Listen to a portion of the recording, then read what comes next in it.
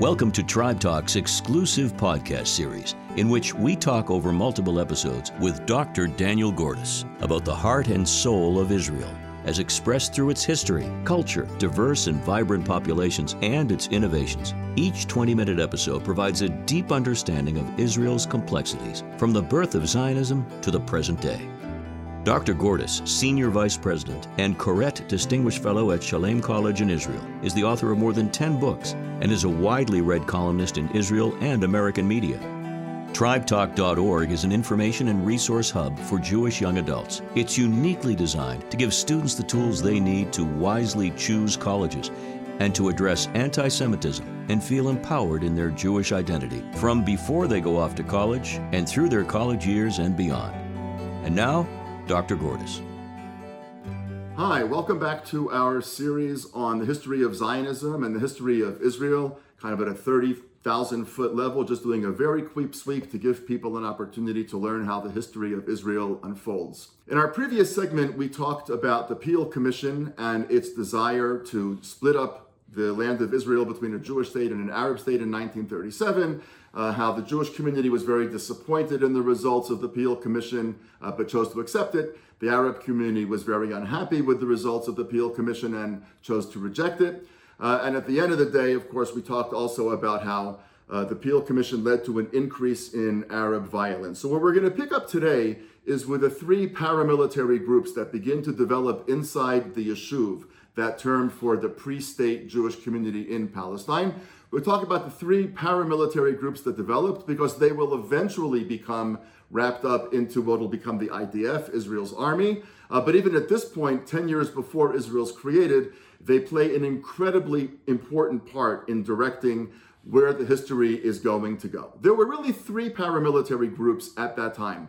The biggest one, which numbered between some 40 and 60,000 people, was the Haganah, the defense as it was called. And it was run by the major Zionist party in Palestine at that point, which was the Labor Zionists. It was David Ben-Gurion's party. David Ben-Gurion will eventually become the first prime minister, but he's already the titular head of the whole Yishuv. Anyway, and under his command is this very large organization called the Haganah, which actually has a strike force very well known called the Palmach. There's a second organization which is much smaller. It numbers at its max probably about 5,000 people, called the Etzel, which had been founded by Ze'ev Jabotinsky, who, as we saw a few segments ago, was the founder of revisionist Zionism. The Irgun Tzva'i Le'umi, which abbreviated is Etzel, meant the National Military Organization. How did they differ from the Haganah? They differed from the Haganah in a number of ways. They were much more willing to take preemptive actions against Arabs to prevent attacks on Jews, whereas the Haganah was usually mostly only willing to try to defend Jews as attacks were happening, or to intervene perhaps a little bit afterwards and take some steps to make sure that it didn't happen again. It's run by Menachem Begin, a personality who will become exceedingly important in the course of Israel's history. He will eventually become Israel's sixth prime minister.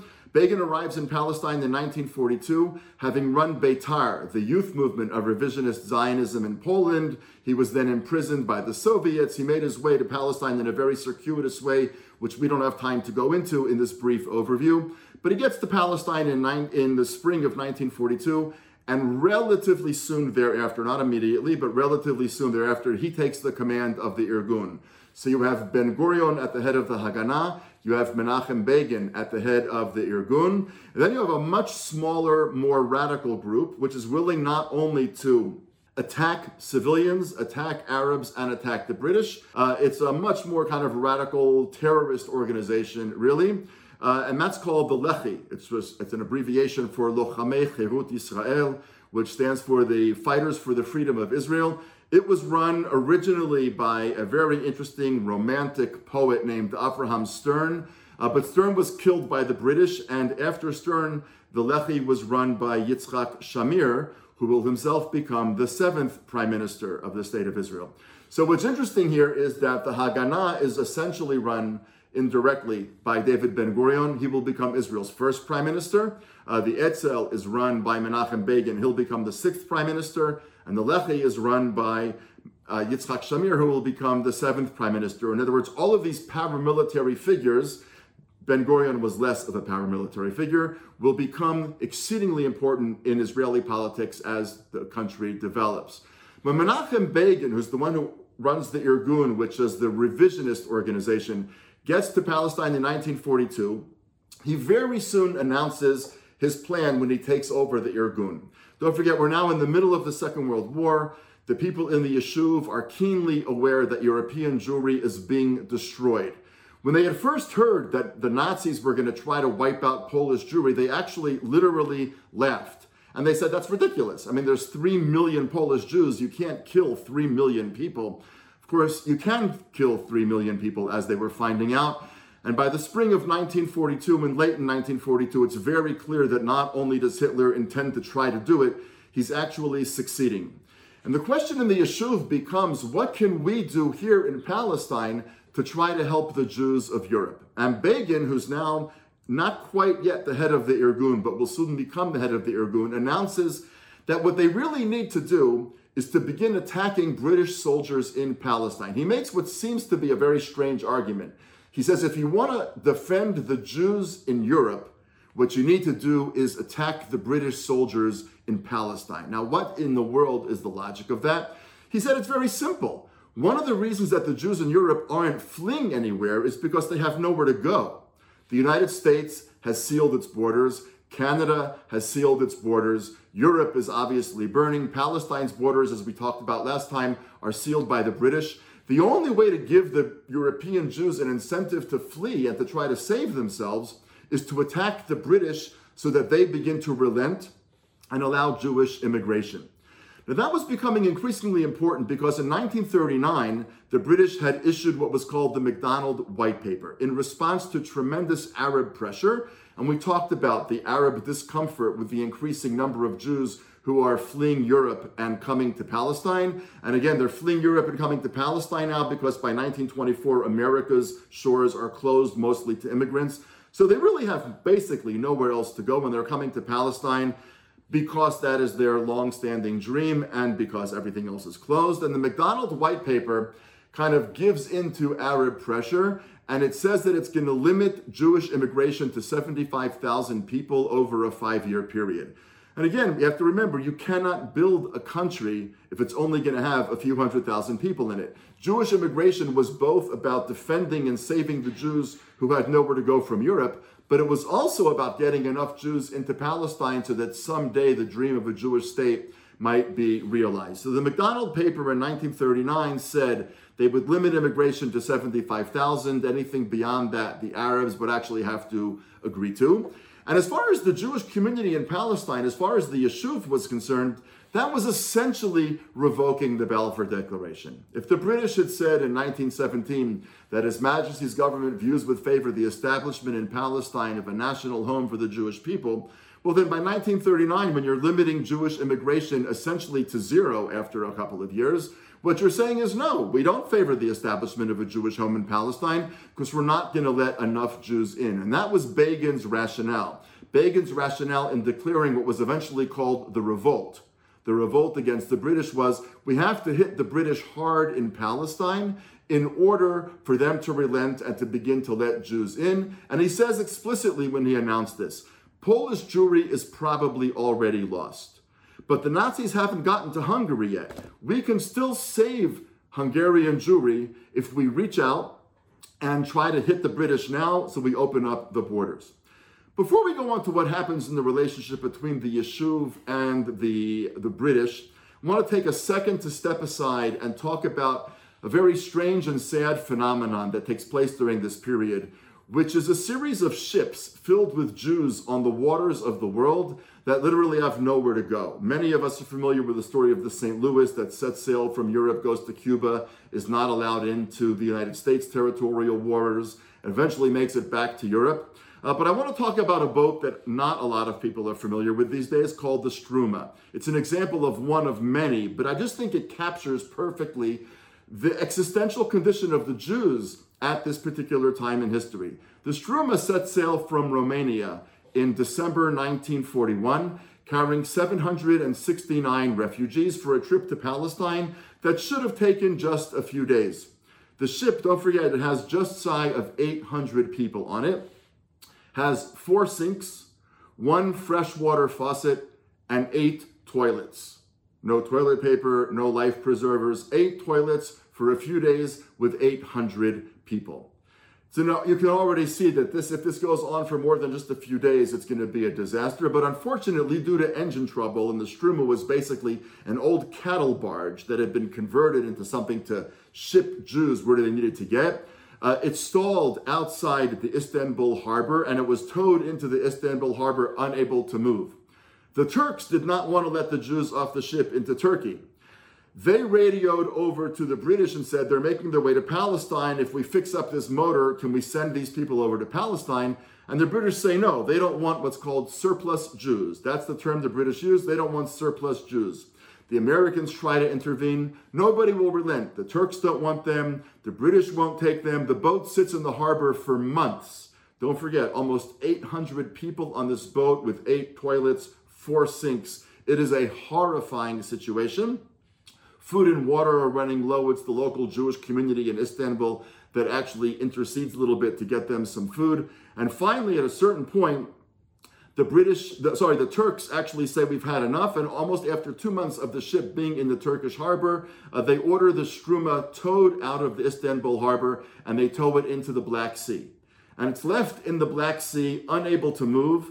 It's got a few less people on it now because a few pregnant women and a few very sick people had been taken off. But essentially, it's got almost 800 people on it still. No food, no water, no engine, nothing, nowhere to go, floating in the middle of the Black Sea.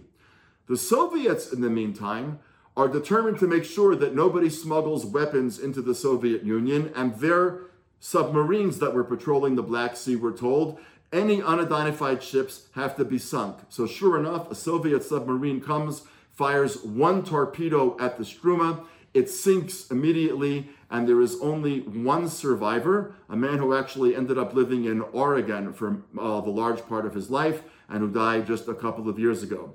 But this situation of a ship filled with hundreds of Jews, nowhere to go, this term surplus Jews, not a single port on the planet that will take these Jews. That's the existential condition of the Jew at the beginning of the 1940s that the Yishuv is trying so hard to try to break. We don't have enough time to go into all of the various attacks of the Haganah and the Etzel and the Lehi, sometimes on each other, amazingly enough, but certainly on the British. We'll spend just a couple of minutes talking about what is perhaps the most important attack, which is the Irgun, Menachem Begin's organization, the Irgun's attack on the King David Hotel building in 1946. Now you might ask yourself, why in the world would they attack a hotel? They didn't attack a hotel. The King David Hotel building at that point was mostly not a hotel. It was the headquarters of the British officers in Palestine.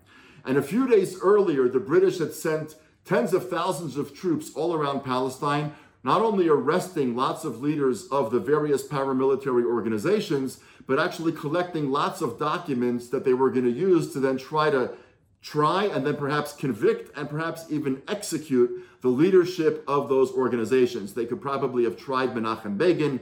They could have tried and possibly executed Golda Meir. They could certainly have tried and prosecuted, and if they could find him, executed Menachem Begin, who had been in hiding and was the #1 wanted terrorist as far as the British were concerned ever since he declared the revolt. And they decide that they're going to attack the hotel. They're going to give enough warning, about a half an hour warning before the bombs go off, so everybody who is a person can get out, but they want to make sure that the people don't have time to get the evidence out of the building. They want enough time for people to leave, but not enough time for the boxes and cartons of all the evidence that the British had collected to be taken out. And they do actually make 3 warning calls about a half an hour before the bombs go off. They call the Palestine Post, they call the French Embassy, they call the King David building itself, and they warn there are bombs in the building, they're about to go off, get everybody out. But nobody believed them. Nobody took the calls seriously, and contrary to what their plan had been, which was for nobody to get killed, 92 people were killed in that attack. British soldiers, 1 Irgun soldier who was actually not able to get out of the building before the bombs went off, innocent people of all different sorts of nationalities. It created an international furor. David Ben-Gurion, who had actually not only known about the plan, but had approved the plan, denied knowing anything about it. This is part of an increasingly bitter feud between him and Menachem Begin, which we'll talk about in subsequent segments. And the international community is appalled. We don't have time now to go into all of the repercussions of this attack on the King David Hotel building in July 1946, but suffice it to say that what this did, because it was supposed to be the most heavily guarded building in Palestine, protecting British officers, was to convince British citizens back in England, back in London, back in Manchester, back wherever they were, that whatever the government said, it could not keep British soldiers safe in Palestine. It had a very similar impact to what happened when American media networks in the middle of the Vietnam War started to show the coffins of killed military men, American soldiers, coming back to Dover Air Force Base. As long as the evening news in America spoke about numbers are very kind of abstract, but when Americans started to see these enormous cargo planes and coffins and coffins and coffins coming out of these planes, that's what changed the American attitude to the Vietnam War. And that's what begins to change the British attitude to the continued presence in Palestine. A lot of British mothers just said, I don't care what the Prime Minister says. He actually can't keep my son safe. This is ridiculous. I want the British kids out of Palestine. And this is really the beginning of the end of the British mandate. 7 months later, the British announced that they're leaving. And on May 15th, 1947, the British officially turned over control of Palestine turn over the decision about what will happen to Palestine to what's called UNSCOP, the United Nations Special Committee on Palestine. And we're going to come back to what UNSCOP decides in just a minute. But before we do that, it's important to raise, I think, an interesting question that a lot of people ask, which is, if the Jews in the period before their statehood could have the Irgun and could have the Lehi, which would attack all kinds of places, and the Lehi willingly attacked civilians, how is that really different from Arab terrorism today? How can you, on the one hand, justify what the Irgun or the Lehi did, and at the same time say what Palestinian terrorists are doing is wrong? Now, that's a very complicated question and a super important question. I want to say, at least at this outset, the Haganah and the Irgun refused to attack civilians. There were definitely civilians who were killed in Irgun operations, but it was Menachem Begin's policy not to attack civilians. Of course, has never been the policy of Palestinian terrorists not to attack civilians. It's been their purpose to attack civilians. But then someone could say, okay, what if Palestinian terrorists right now were to say, okay, from now on, we're only going to attack Israeli soldiers. We're only going to attack Israelis who are part of the defense establishment. How would that be different from what the Irgun did? That's an even harder question. But what I would say is that the minute that the Yishuv got an opportunity to turn itself into a state, it took that opportunity and it immediately ended all of its terrorist activity. If the Arabs in Palestine had accepted the idea of the Peel Commission in 1937 to divide the land, or the idea of the United Nations, which we're coming to in a couple of minutes, in 1947 to divide the land, or the offer of Israel to make peace in 1949, or Israel's offer to trade land for peace in 1967, and there are many other examples that we'll come to. If they had taken any of those options and then said, we're going to take statehood, and we're also going to give up terrorism, then I think you would say that there's a very similar parallel between the two. But the reality was, of course, that the Jews in the Yishuv accepted every division of the land, even when they didn't like the maps, and the minute they got a state, ended terrorism altogether. And unfortunately, 70 years after the Peel Commission made its offer, the Palestinians have still not taken any of the options given to them and are continuing to have a terrorist attack against Israel. But it is, I think, very important to note that that's a complicated, nuanced moral question which deserves a lot of attention. We'll mention one other boat. It's the Exodus. Everybody knows about the Exodus because of the famous movie with Paul Newman. The Exodus arrives in Haifa's port at the end of July 1947. It's carrying 4,500 survivors of the war. By July 1947, UNSCOP, that United Nations Special Committee on Palestine, is already meeting, and they hear that the Exodus is approaching the shores of Palestine, and the members of the United Nations Commission actually go to Haifa to see the boat when it lands or docks. They're really very curious to see what happened. The British actually already killed a few members of the staff of the Exodus when they boarded it prior to its docking in Haifa. But when it boarded in Haifa, they took the Jews off the Exodus and using batons and using fire hoses and all kinds of things, shepherded them off the Exodus onto another boat that was going to take them right back to Europe. And the people from Anskap who saw this happening, who saw survivors of the Holocaust being treated so viciously by the British, it is said by those who were there then, were simply dismayed. And they themselves began to understand that the fact that the Second World War had ended did not mean that Jews were safe. And if the British, of all people, were going to treat the Jews this way, the Anskap members began to feel there really needed to be a place on the planet where the Jews would be responsible for their own destiny and for their own future. And Anskap issues its report not that long after, and it, just like the Peel Commission, divides the land up. It says that the land should be divided into a Jewish state and an Arab state.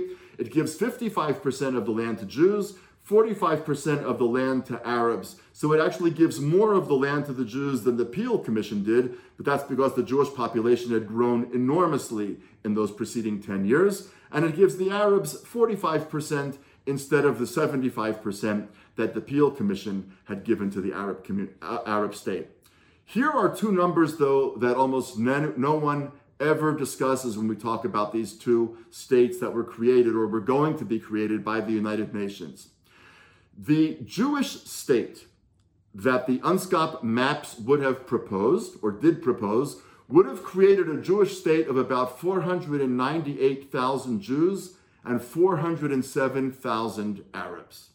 In other words, it would be barely over half Jewish, whereas the Arab state, according to the demography at that point, was going to create a state of about 725,000 Arabs and 10,000 Jews.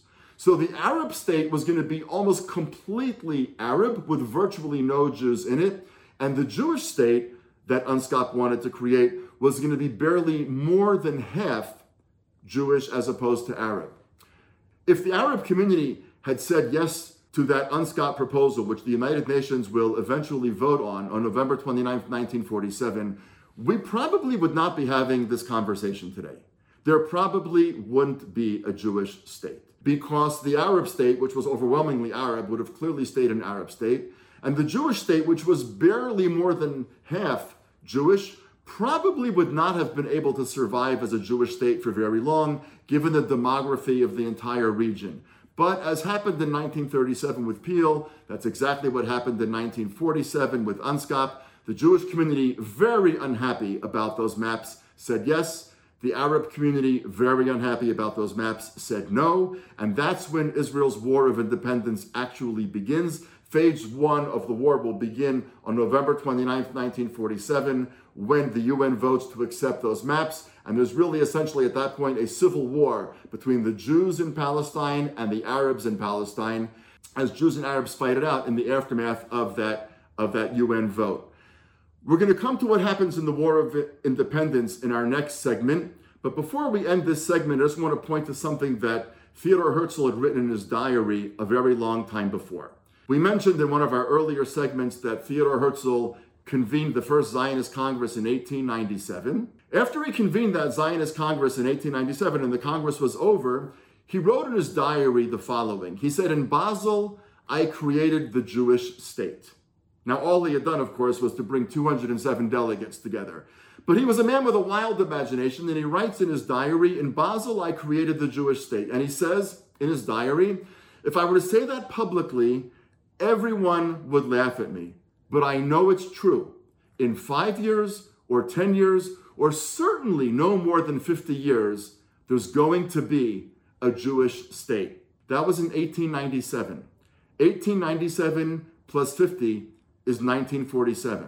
That's the year that the UN actually votes to create a Jewish state. Herzl hit the nail on the head. In 1897, he predicted that within 50 years there would be a Jewish state, and within 50 years exactly, the United Nations votes to create the Jewish state. What we'll look at in our next segment is how the beginning of that Jewish state actually unfolds. Thank you for joining us. We encourage you to listen to the next podcast in this series with Dr. Gordis and remind you to visit our website, tribetalk.org, for more resources.